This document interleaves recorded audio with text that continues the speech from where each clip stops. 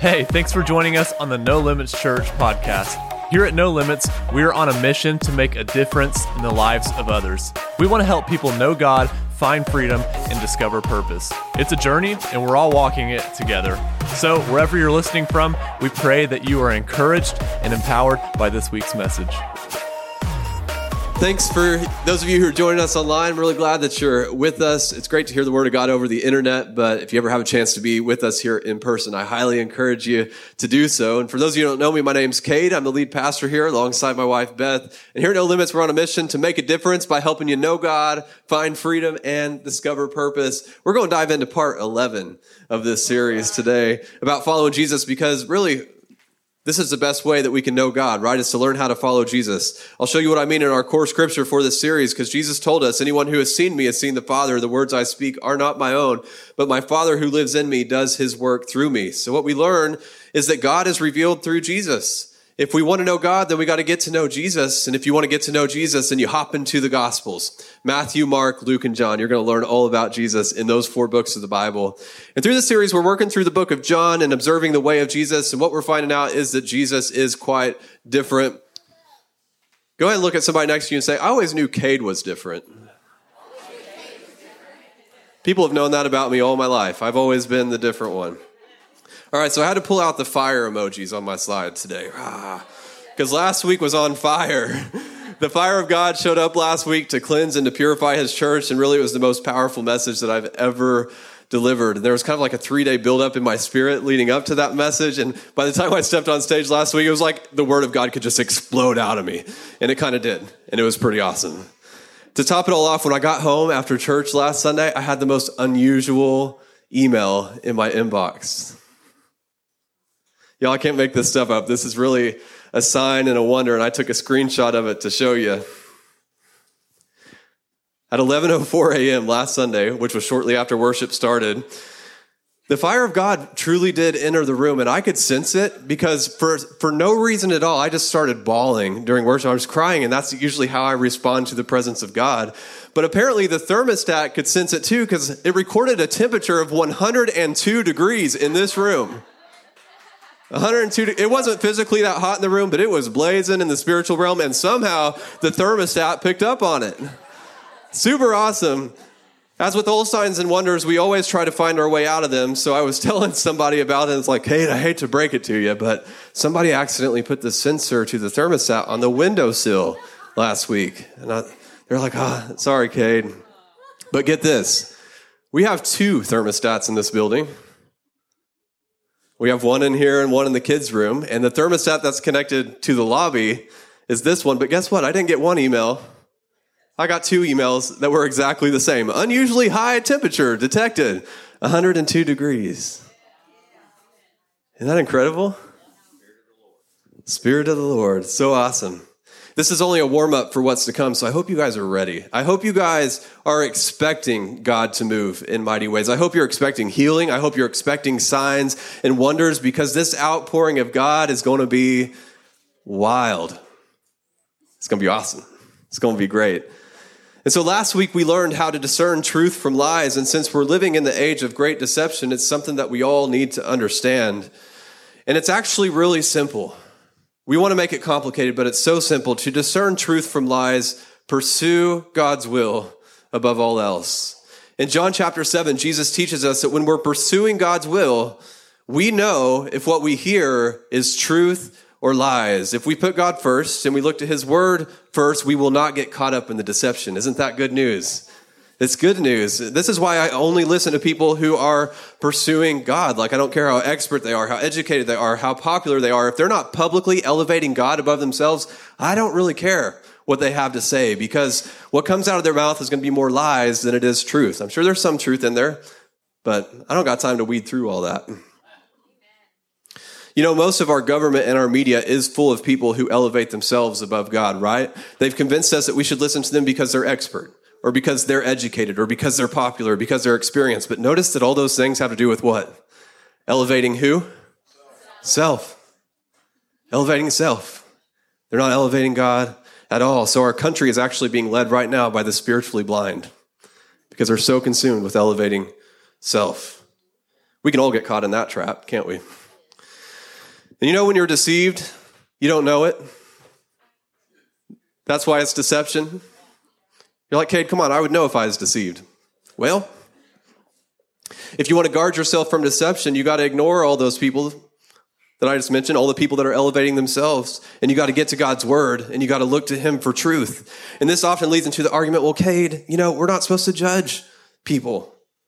How can you judge all these popular people and our government people? And Jesus addressed this for us last week, like he never told us not to judge anyone anytime for any reason. You remember that? He just told us to judge ourselves first so that we can see clearly to judge the things around us. We're to judge with righteous judgment, so we don't sit back while our government passes laws that promote sin and suppress righteousness. We get involved. We speak the truth with love. We invade government and education and business and entertainment with the kingdom of God. We take it to them. Here is the kingdom of God. We show up as the army of God and destroy evil. There's an army rising up, right? For real this time. For real.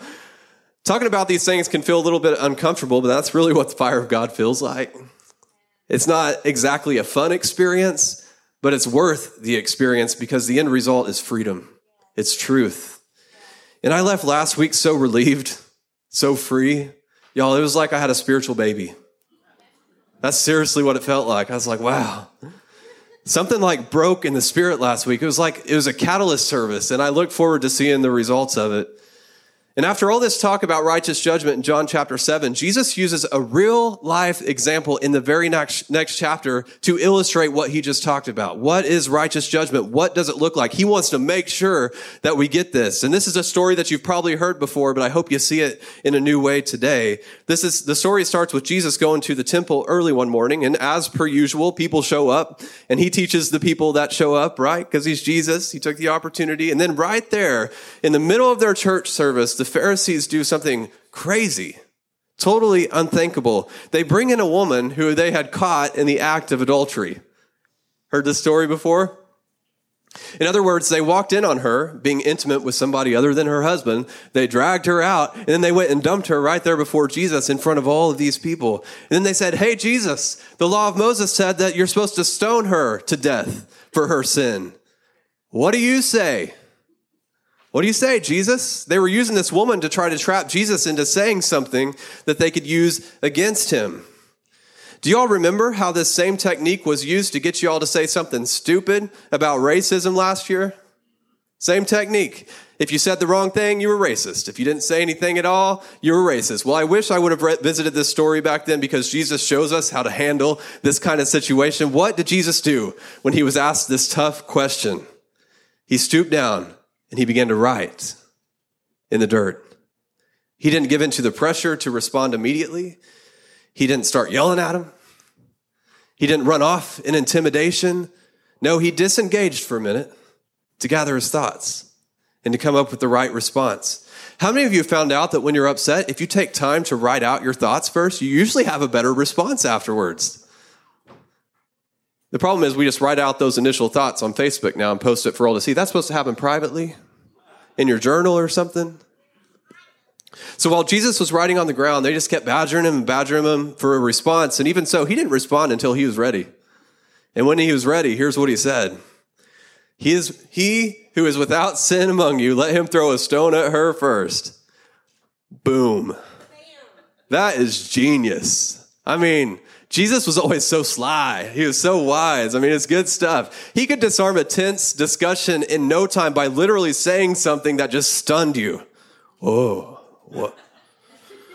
This reveals something about Jesus, following Jesus. To follow Jesus, I must respond slowly. Don't respond with the first thing that comes to mind. Don't respond when you're pressured to respond. Instead, take time. Write down your thoughts and ask God to help you come up with the right response.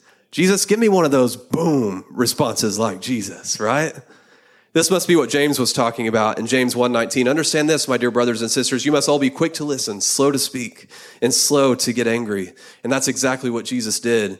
He was quick to listen, but he was slow in his response. And I'm sure he could have got upset. He could have got mad because they brought that woman, interrupted his church service, and embarrassed this woman He could have got really upset, but he took his time. He delivered the most amazing response. Whoever was without sin, go ahead. You throw that first stone. So what happened? The room got silent, and everyone walked away, one after the other. And finally, it was just Jesus and this woman left in the room, and now she's one-on-one with the only one who's without sin in the room. What did he do? He could have thrown a stone at her. He could have. He had he could have done that, but that's not what he did. Instead, here's what he says.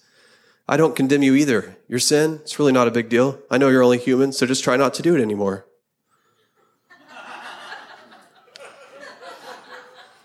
Not Jesus. It sounds really silly when you read this out loud, yet this is how so many Christians interpret this story. They think, well, Jesus didn't stone the woman caught in adultery, and my sin's not as bad as hers, so surely it's not a big deal. What a destructive way of thinking. Why are we so obsessed with trying to bend Scripture to make sin okay? Why? Shouldn't we instead be searching the Scripture for how to find freedom from sin and how to help others find freedom from sin? So let's look at what Jesus actually said to this woman. He said, neither do I condemn you. Go and sin no more. Thankfully, Jesus does not condemn us for our sin. That's good news if I've ever heard it. But he also doesn't give us an excuse to sin. He says, sin no more. He didn't say, do your best not to sin. He didn't say, stay away from the big sins, or don't worry about it. Every now and then it's okay. No, that's not what he said at all. Jesus said, sin no more. Be done with it. Get away from it. Be free from the bondage of sin. Why? Because Jesus gave you the power to be free from sin. It's really like a two-edged sword, right? Jesus comes in with his sword and he cuts off the condemnation, and then he brings that sword back around and he cuts off the sin to be done with. He gets rid of the condemnation and he gets rid of the sin. So don't accept the counterfeit. The counterfeit says, get rid of the condemnation so you're free to sin if you want to. And it's not a big deal. That's the counterfeit. That's the lie. But that's not what Jesus did. Jesus freed you from condemnation, and then he freed you from sin. Amen? Who wants that? Who wants the full picture? And this reveals something else about following Jesus. To follow Jesus, I must help others find freedom from sin. I don't condemn them. I don't fuss at them. I don't reject them. I also don't lie to them. I don't advocate for their sin. I don't tell them it's no big deal. Instead, I speak the truth in love. I lead them to Jesus, and I have the hard conversations while trusting God that my words, even if they're hard to hear, will lead them into freedom. And in case you're having a hard time wondering, is this really the right approach? Like, does Jesus really want me to help people get out of sin? Well, Jesus makes it really clear in the very next verse when he says, I am the light of the world, and he who follows me shall not walk in darkness, but have the light of life. Man, thank you, Jesus, that we don't have to walk in darkness. And at this point, of course, the Pharisees pipe up, right? Cue Pharisees. It's quite predictable. Now they will always have a rebuttal to what Jesus is teaching. It's nothing new this time. They simply try to get people to believe that Jesus is not the Son of God. That was their agenda. We can't have people believing that Jesus is the Son of God. And I really feel sorry for these guys at this point. They've seen Jesus do miracles. They've heard his amazing teaching. They were there with Jesus in the flesh, and yet they still could not believe in him. And I think Jesus had had enough at this point, because he's about to say something that the soft and permissive American church is really going to have a hard time with. Like, he tried to be nice. He's like sharing these stories. He's teaching them, and they're not getting it. So, all right, let me lay it out there, plain and clear. See if y'all can get this. And here's what he said. I said to you that you will die in your sins, for if you do not believe that I am he, you will die in your sins. That's the plain truth, my friends. If you choose not to believe in Jesus, you will die in your sins. But if you choose to believe in Jesus, you will be free from your sins and you will receive eternal life. And when Jesus delivered this plain truth to the Pharisees, they were quite stunned. What? You know what their response was? Who are you? Seriously, that's all they could come up with. Who are you? And they'd asked him like 100 times, who are you? And Jesus answered this question again, and he told them, I am the Son of God. I was sent here by my Father to do the things that please him. For the 100th time, can you all hear me? At this point, I'm starting to wonder, why does Jesus spend so much time arguing with the Pharisees? I mean, these are like the longest passages of Scripture in John. I mean, the paragraphs after paragraphs of him trying to explain to the Pharisees about this stuff. Why? Why does he keep doing that? Remember, he even just came out and said it. You're going to die in your sins. If you don't believe in me, you're going to die. So why does Jesus keep arguing with him? Well, here's why. As he spoke these words, many believed in him. Not the Pharisees, but the people who were around listening. Jesus wasn't arguing with the Pharisees to convince them. He was doing it for the people who were around, listening in on the conversation. You know, I had my fair share of arguments last year on Facebook. We all did, yeah. I've never been one to follow the crowd. I prefer to be patient, like observe the crowd and learn from their mistakes. This gets you in trouble with the crowd, though. I didn't buy into the hype of the pandemic. I didn't buy into the hype that everybody's racist. It's not that I think there's no virus or that there's not racial problems that need to be solved. I just take time to hear from God, gather my thoughts, and instead of doing what everybody else is doing. And it turns out this makes me quite unpopular on social media. Darn it. Because every time I'd post something contrary to the mainstream school of thought, there were plenty of people who would show up for a comment fight. Many of these threads I did not steward well. I found myself trying to defend my own reputation rather than defending the truth, if I'm honest. And that's when it went south. Woo, real fast. And the emotional trauma of trying to fight for my reputation, for protecting my reputation, became too much to handle. And so I finally became silent. Shh. And I needed to go silent because I had to learn how to defend the truth without my reputation getting in the way. And in my silence, the Holy Spirit was leading me not to stay silent, but to learn, to share the truth without concern of what people would think of me as a person. And this is a challenging thing to do because just like you guys, I want people to like me. I do. And on top of this, the arguments, they never got anywhere. I never convinced them, no matter how clever my response was. The person I was arguing with never changed their mind. Not that I know of, anyway. It was just back and forth and back and forth, back and forth, back and forth. And when you look at the outcome, you think, maybe I just shouldn't say anything. Maybe I just shouldn't say anything. But what if Jesus would have backed down from the Pharisees? What would have happened to all the people who were listening? With all the arguments between Jesus and the Pharisees, Jesus never convinced the Pharisees. Never convinced them, but there were always people listening, and they believed because of what they heard. So when you defend the truth on Facebook or at work or like anywhere else, the person you argue with may never be convinced. But I don't know how many people came and read that entire thread of 406 comments between you and that other person, and they were convinced of the truth because you took a stand for the truth.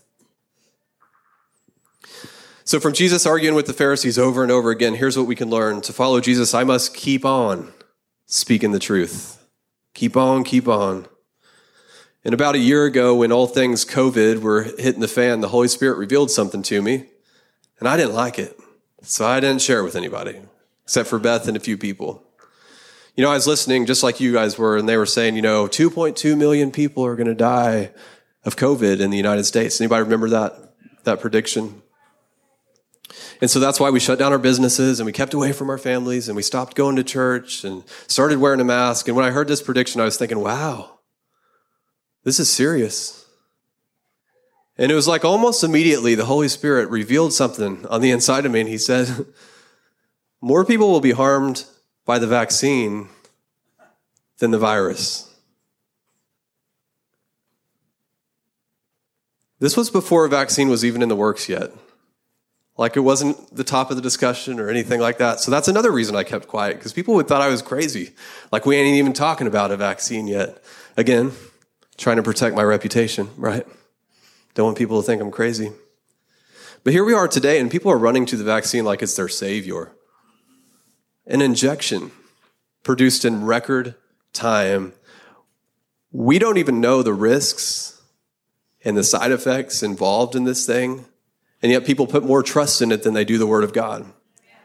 And it's scary and it's troubling. to me because I care about people.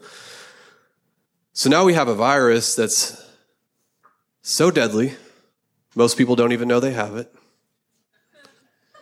And a vaccine so safe that you have to be threatened and pressured to take it. Anybody else smell something fishy?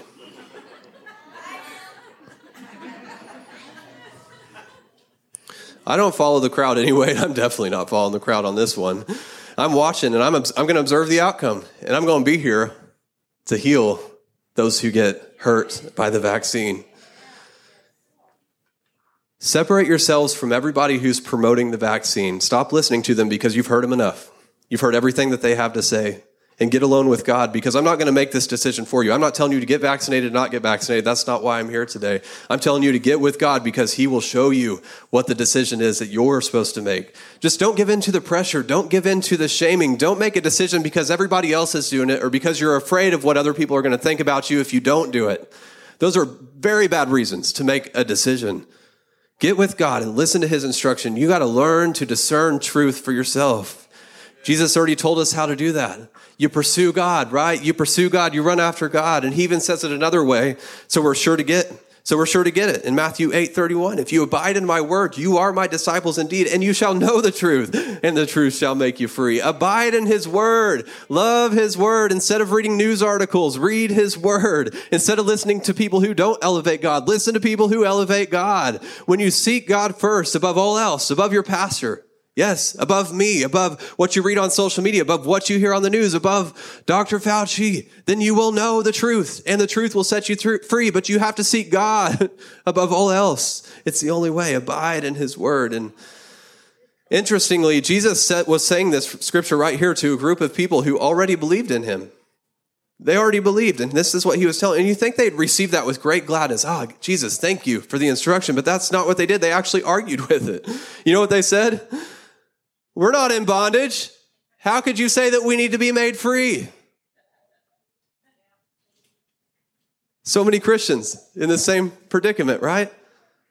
They don't even realize they need freedom because they're so caught up in themselves. They think because they're part of the woke crowd that they found freedom. We all need freedom. We want this to be more complicated than it is. We want some sophisticated solution, but there is only one solution. Abide in his word. Love his word. Spend time in his word. Follow his word. Jesus tells us this over and over and over again. I've told you this over and over again. The word of God is truth. It's the only way you can discern truth from lies. It's the only way to truly know God. And that's why Jesus says this, most assuredly I say to you, if anyone keeps my word, he shall never see death. In other words, you can't just read his word and hear his word. You have to do his word. That's something we can all see. I don't know how much you're reading or hearing the word, but I can tell if you're doing it. I can see it. And after Jesus was done explaining this to everyone, they weren't real excited about his message. Actually, they picked up stones to throw at him, like they were ready to kill him. And maybe you feel the same way about me right now. If you had something to throw at me, you would. And there's pins in the back of your seat, so.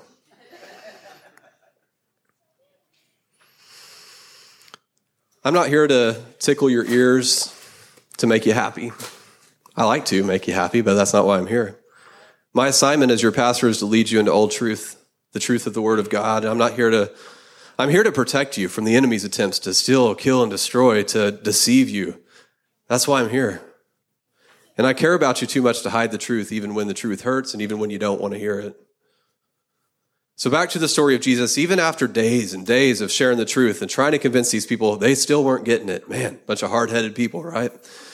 The deception was so thick, they couldn't see the truth, and it was standing right in front of them. He was standing right in front of them, and they couldn't see it. But Jesus didn't give up on them. He taught them first, and now he's about to use a miracle to demonstrate everything that he had just taught. Man, this is so awesome. Walking down the street, Jesus saw a man blind from birth. His disciples asked, Rabbi, who sinned? This man or his parents causing him to be born blind? What a ridiculous question. Who sinned? This man or his parents causing him to be born blind? Y'all, this man was born blind. He was born blind, and they're asking if this man caused his own blindness. Y'all, he didn't even have a chance of sin. He was born blind, right? I mean, what kind of question is this? I guess it could have been his parents' fault, but look at what Jesus says. He says, you're asking the wrong question. You're looking for someone to blame. There's no such cause effect here. Look instead for what God can do. How many of you, when you get sick, you start wondering what you did to deserve the sickness? I must have done something wrong. God's punishing me. How many of you have thought that, honestly? Anybody? Okay. Stop that nonsense. Stop it. The enemy loves to use that to keep you from getting healed. When it comes to sin, all you got to do is turn away from it, receive forgiveness, and guess what? It's like it never happened. Never. They don't even remember it. It's gone. Even if you smoked all your life and you ended up with lung cancer, all you got to do is repent, receive forgiveness, and receive your healing. Even if you caused it, even if you did it to yourself, Jesus still wants to heal you. He does. You just have to believe. And that was a little side road, but somebody needed to hear it. Now back to the story. Jesus comes up on this man who'd been blind from birth. Not his fault, not his parents' fault, but let's see what God can do. Jesus spits in the dirt. He makes some mud. He takes that mud and he anoints the blind man's eyes and goes and tells him to go wash it off. And keep in mind, this man had no idea who Jesus was. So as far as he was concerned, this was some strange man rubbing spit mud on his eyes. Well, and as strange as it is, this man was obedient. He goes and he washes off the mud and he comes back seeing. He hadn't seen his whole life and now he had perfect vision. And when I was studying for this message, the Holy Spirit opened my spiritual eyes to understand the significance of this miracle for the first time. And it's so beautiful. Once again, I was crying. You guys think I'm a big ball bag now. I just tell you how much I'm crying all the time. But the blind man represents all the people that he had been sharing truth with, but they couldn't see because they were spiritually blind. And the mud represents the flesh. The reason these people were so deceived is because they were so caught up in their physical world. Caught up. And today, this would be the person who gets up just in time for work. They rush to work. They get home exhausted. They sit down and they watch the news or Netflix or their favorite sitcom. They go to bed. They get up and they do it all over again. They do go to church most Sundays and hope that that's enough to make them a good person and let God know that they think about him at least, once a week. The mud represents the flesh. When you get so caught up in this life, you don't prioritize God. Instead of seeking him first, you seek him occasionally when you have time for it. The mud represents the flesh. When you get so caught up in this life, and so you have this layer of mud over your eyes that keeps you from discerning the truth. And the water that he washed with represents the word of God. When you wash yourself with the word of God, you come back seeing. The word of God washes away the cares of this life and everything becomes clear. And you're like, oh, how did I not see that before? How did I believe that lie? How did I not know? Because it's so clear now. I see it. And that's what Jesus is inviting you to do today. Wash the mud off your eyes so that you can see.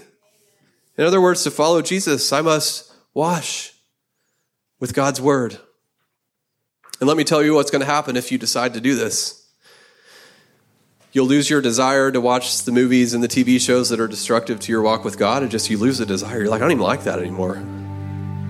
You'll find out that most of the news is about 20% truth, maybe 80% lies. Like you just see it. You're like, what? You'll lose interest in the petty things of life, and you'll desire God's will above all else. You'll know when you should say no to a good opportunity so that you can say yes to only what God wants you to do right now in this season of life. Washing with the water of God's word is going to enable you to see your God-given purpose with clarity. You're going to see, I know what I'm supposed to be doing. I was made for this, right? You'll no longer be wandering around without purpose. You'll know God's assignment for you right now. I know exactly what it is. And Jesus is inviting you to wash the mud off your eyes so that you can see. So I'm going to give you a few moments right now to do that with Jesus. Just you and him, just close your eyes where you are. Get with him in prayer and just say, Jesus, I want you to wash the mud off my eyes so that I can see.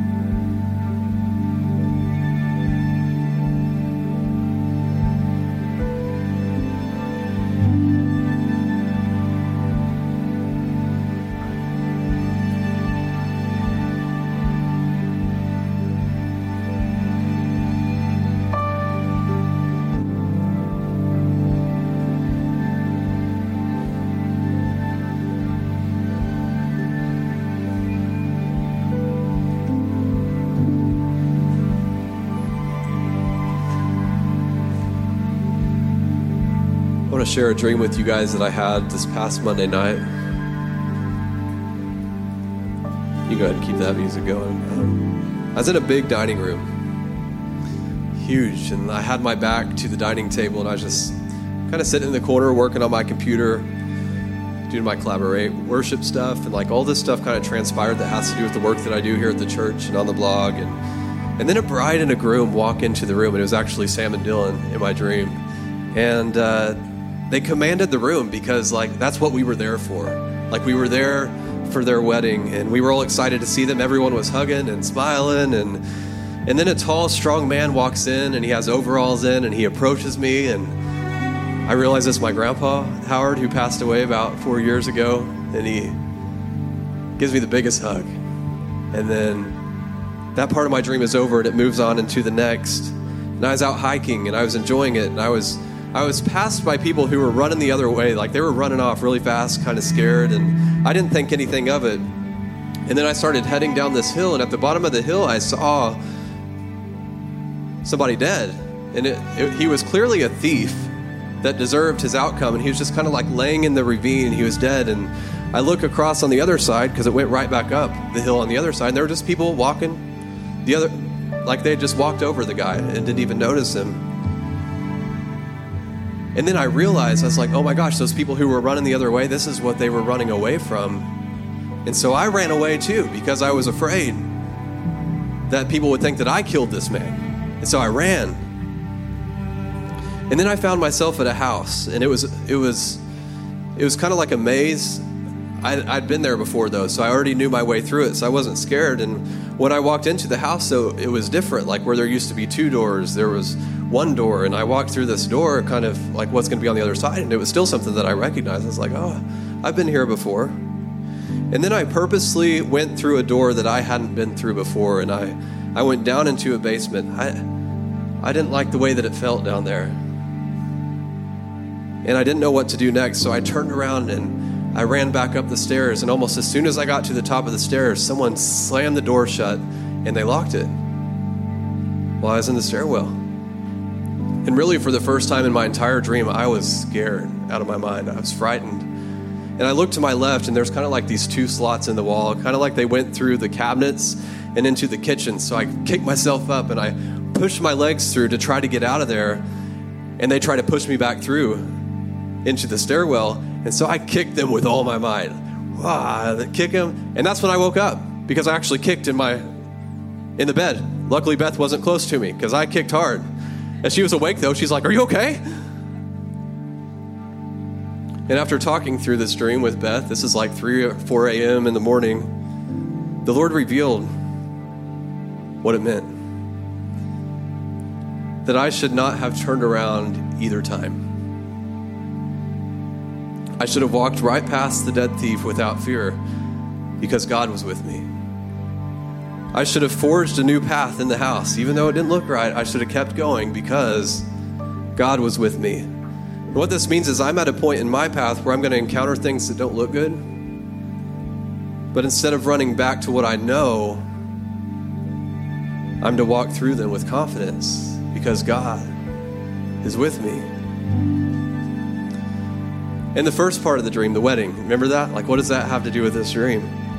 Well, that was the wedding feast in heaven. Christ and his church. And my earthly assignment was blended into that because it's not over yet. And what God was showing me is that the wedding feast is near, but your assignment's not over yet. But I'm supposed to be about my assignment while looking forward to the wedding feast. And you know, the most incredible thing about the first part of that dream is when my grandpa came up and gave me a hug. It was almost like it was really him. It was the most present, like, part of my dream. Like, his presence was just so... And he was taller than I remember him, and he was so healthy and so strong. And how I remember him, he was overweight, and so he was always in his chair, and that's how I remember him in the flesh. But like, it's like he's in his glorified body, and it's like he really visited me in this. Like, I got a glimpse of heaven, like a taste of heaven, and maybe I did. I'll know one day. But I share that story with you because I believe there's other people in the room that are going to connect with that you're walking into a new season of your life, and it looks scary. It looks unpredictable. You don't really know that you like it, per se, but God is with you. He'll walk with you through it. Amen. Amen. Lord, we thank you so much. We love you. We look to you for our assignment. Lord, we want to be about your business. We don't want to be distracted one way or the other. We don't want to be doing good things that aren't the right things. We want to be doing what you have for us right now. We want to be right in line with your will. So God, your kingdom come and your will be done on earth as it is in heaven. Your kingdom come, your will be done in our lives as it is in heaven, in this church as it is in heaven, in this nation as it is in heaven. God, we invite your kingdom.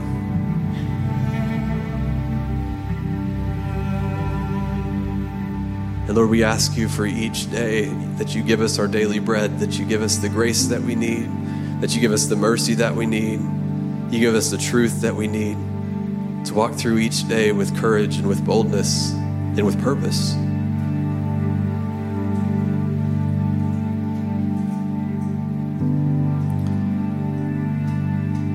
Lord, I ask you to bless every person in this room with truth. Help them to so easily discern truth from lies. Like it's not even a question in their mind, they just know. Lord, keep us from deception. Keep us from harm. Keep us from the enemy. And we know as we pursue you and your will, we will see. We will see truth, and the truth will make us free. Hallelujah. God, we worship you.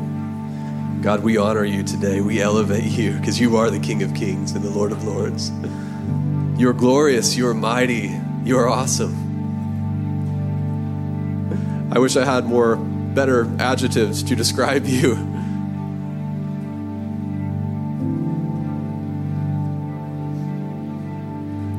But God, I just want you to know you're everything. You're the only one. I'm not looking at anybody else but you.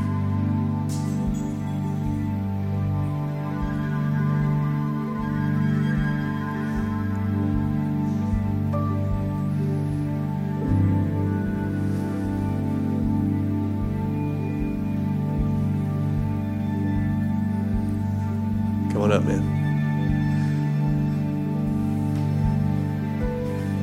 I was reminded about this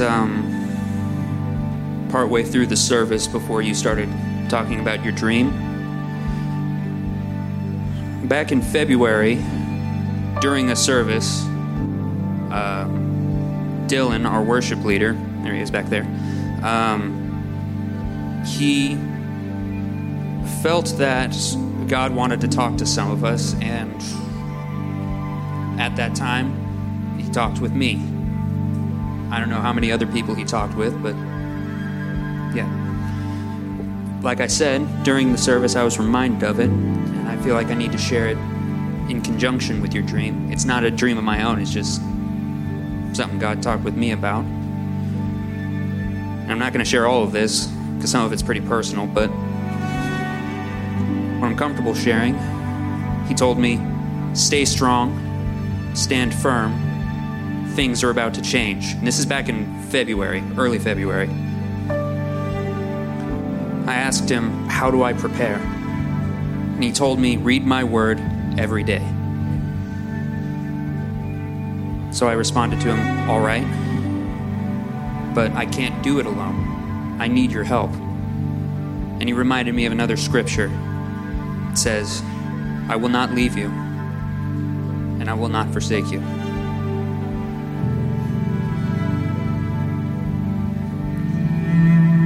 Just wanted to remind you of that scripture as well. I forget where it is, but Thank you, Mason.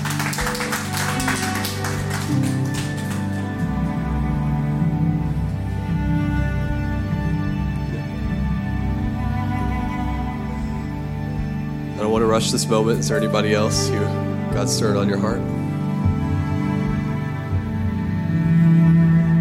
Summer?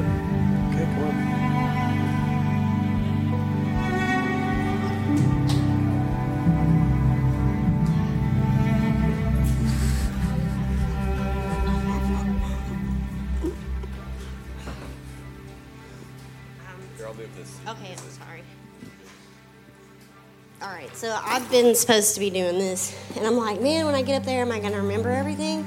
Well, I asked God this morning, I said, well, please help me with this, because it's not about me, but there's important things that need to be said, and I can run a blank quick.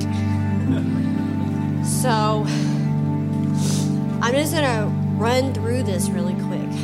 And I found this notebook in my stuff, and it was pretty special to me. Because there's someone that came along in my life, and they seen that I had a passion of Christ in me, but I was so blinded, speaking of. And in Revelation 3:18, it says, basically in so many, I'll read it so I don't add or take away from it. It says, I counsel you to buy from me gold refined in fire so that you can become rich, and white clothes to wear so you can cover your shameful nakedness, and salve to put on your eyes so you can see.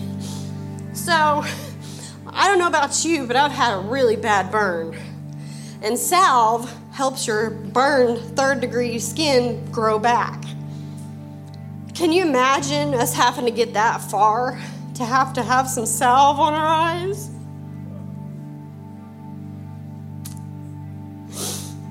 But it's easy for your spirit to be broken without your family in Christ.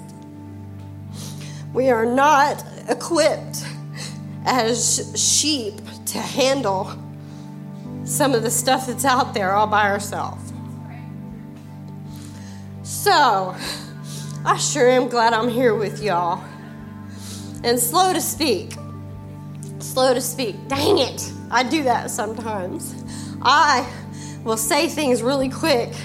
And I sit there in our thing before the church and I said, I've only met one godly man, and I'm sorry to all of you.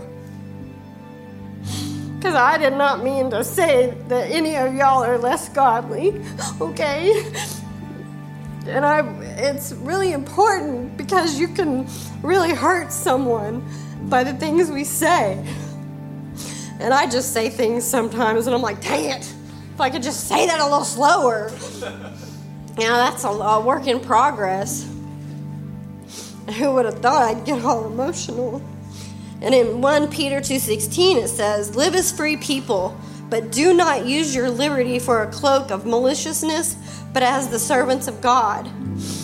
So yes, there's somebody that was going around that portrayed to be the man walking with the sinners that believed in God. But he was saying, I don't know if he meant it this way, but he was saying, we all fall short of glory. We all sin. And all sin is the same. And this is, okay, thank you. I'm right back on it. Okay, because I ponder, whether people realize it or not, I remember a lot of what I read, and then I'll ponder, and I'll ponder, and I'll ponder, and I'm like, what's the message? Help me out here. It says in 1 Peter 4:3, it says, for we have spent enough of our past lifetime in doing the will of the Gentiles. I'm not adding or taking away, but the macho man has got to go. Okay? That is the way of the world, the macho man. And so the macho man is a false manhood. That's all it is. And unfortunately, we all can be so impressionable. It's called propaganda. Come on with my propaganda. Okay? But the Bible says we have spent enough time in our past lives in doing the will of the Gentiles when we walked in lewdness, lust, drunkenness, rivalries, drinking, parties, and abominable idolatries. Do you realize all of that is in the same scripture? Oh, but you did this, but you got drunk, but you did lewdness. Oh, but you had drunken parties. It's all in the same scripture. It's all the same. I didn't understand that. And I went through life and I did certain things, but I didn't know what was in this word. And I thought, there's somebody in my life that seemed like I just wanted to point the finger at that person for everything. And I want to say I am so sorry. I mean, the truth is the truth, okay? And if you have done something in your life and you have turned yourself to God, people are very quick. They are so quick to go, oh yeah, you're just faking it. You're just doing that to hide behind what you did. Well, maybe not. Maybe that person felt so bad about what they did that they got some salve on their eyes. And they wanted to turn their life around. And I don't know why I'm shaking. But I know this. I never want to be a part of somebody not being accepted into repentance. There are people that will say, well, as long as you don't get caught. My record's clean, but I know what you did. Okay? So a record doesn't make you any less of a Christian than anything else. And, wow, God really helped me today. Thank you. So, you know the Macho Man thing, right? The Macho Man thing is, I love it that we're all talking about this. We're all one of mind, one accord, and we're all coming together for what matters to God. I had somebody that very dear to me in my life said, Summer, don't stop crying. And I was like, man, I agree with that. When I've been shamed so much about crying at times, but I agree with that because the people I know that don't cry, they have a hard heart. And it's like kicking a rock around, thunk, thunk, thunk. And you're like, oh my gosh, is it alive? Because, you're hoping that there's life in there. But I think that part of life is to cry. And when you are a man, a girl needs a man that cries, that has discernment. I had two men in my life. I had one choke me, and I had one punch me in my face. When they did that, these are two separate times. When those things happened to me, I seen the fear in them. I thought to myself, man, you got hit in the face, and they're gonna lose their freaking freedom and their reputation. I mean, a lose-lose. Well, maybe I should just forgive, And I watched both of these men, two different colors, white, one was black. I just gotta put that in there. I love some color, okay? I'm a colorful person.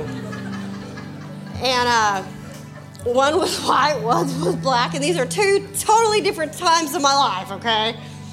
But I seen contriteness in their eyes, their spirit. I watched, and it's not like I was trying to change anybody, but I know that the forgiveness I gave them, it changed them. I didn't mean to. I just knew that I could not make two wrongs in the situation. It was bad enough. And I don't know, that just kind of went off into there. But we all tend to worry about what people think. And we're all propaganda. We all got to gang up against them. You know what they did? And it's like, no. God is a forgiving God. And we don't know sometimes the entire story behind it. If these men were raised by macho men, okay, one I know was Army, no disrespect. But they were raised with that hard-heartedness, that will settle in their heart. And guess what? It's a trickle. It's either a trickle of living, breathing, loving, forgiving water, or it's a trickle of a whole bunch of dead rocks. Dunk, dunk, dunk, dunk, dunk, dunk, dunk. And we all have a choice in what legacy we want to leave behind. And so if you're a man that cries, you are a real man. Thank you. She was piggybacking off of what we talked about in small group this morning, talking about men and men worshiping and stuff like that. Summer, I got a word for you a few weeks ago. I never shared it with you, but it's just that you follow in the footsteps of Mary Magdalene. She had a rough past, and she devoted her life to Christ and made a huge difference. And that's the path that you're walking. Like, yeah. I look forward and I see the awesome things that you're going to do, and none of your past and none of it's going to mean anything. You're just going to use it for the glory of God. Exactly. Yep. Amen. Amen. God's good. All right, well, I don't like to I'll never let a service go by without inviting you to make Jesus the Lord of your life. If you're watching online or if you're here in this room and that's not something that you've done, and today you're saying, I want to follow Jesus, well, that's a decision you make in your heart. So you make that decision today, and then you confess with your mouth, Jesus is my Lord. Jesus, I will follow you. I devote my life to you, and I love you. And it's that simple. You make that decision. So let me pray for you right now. God, we thank you for all those people who are deciding to follow you, and we thank you that you've been chasing after them for all this time, and you are so excited that they chose to say yes, that now's the time that they enter into your kingdom, and we celebrate with them. We thank you for the great party that's going on in heaven every time that somebody commits their life to you. We celebrate with them in Jesus' name. Everybody says amen, amen. And if you gave your life to Jesus today, we want to walk that journey that's ahead with you, but we can't do that if we don't know. So we just ask that you tell us by sending us a text message at 918-373-9883. Amen. Now, here at No Limits, you guys know we're very intentional about reaching outside of our doors with local outreach and international missions. And we actually have a guideline that at least 10% of our income here needs to go outside of these doors to support others. We like to exceed this guideline, though, because last year we actually sent 29% of our income outside these doors, and it was a great time.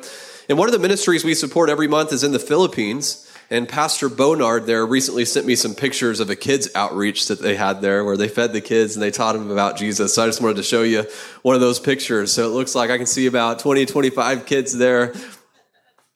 It's awesome. You guys are a part of this through your giving.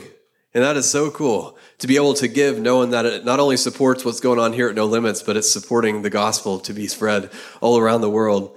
If you're ready to give today and you're giving by cash or check, just raise your hand. One of our ushers will bring you an offering envelope. Or you can give online anytime by visiting nolimits.fyi. Tap the giving button there. It'll get you where you need to go. Thank you so much for joining us, and a special thanks to those that give in to our ministry. It's because of your generous giving that we're able to lead people to Jesus and make a difference all around the world. If you're ready to give, head to your browser and type nolimits.fyi into the address bar. And if you were encouraged by this podcast, then hit that share button and pass it on so that others can be encouraged as well. Or you can even take a screenshot and share it on your social stories. Thanks again for listening. Now let's go make a difference.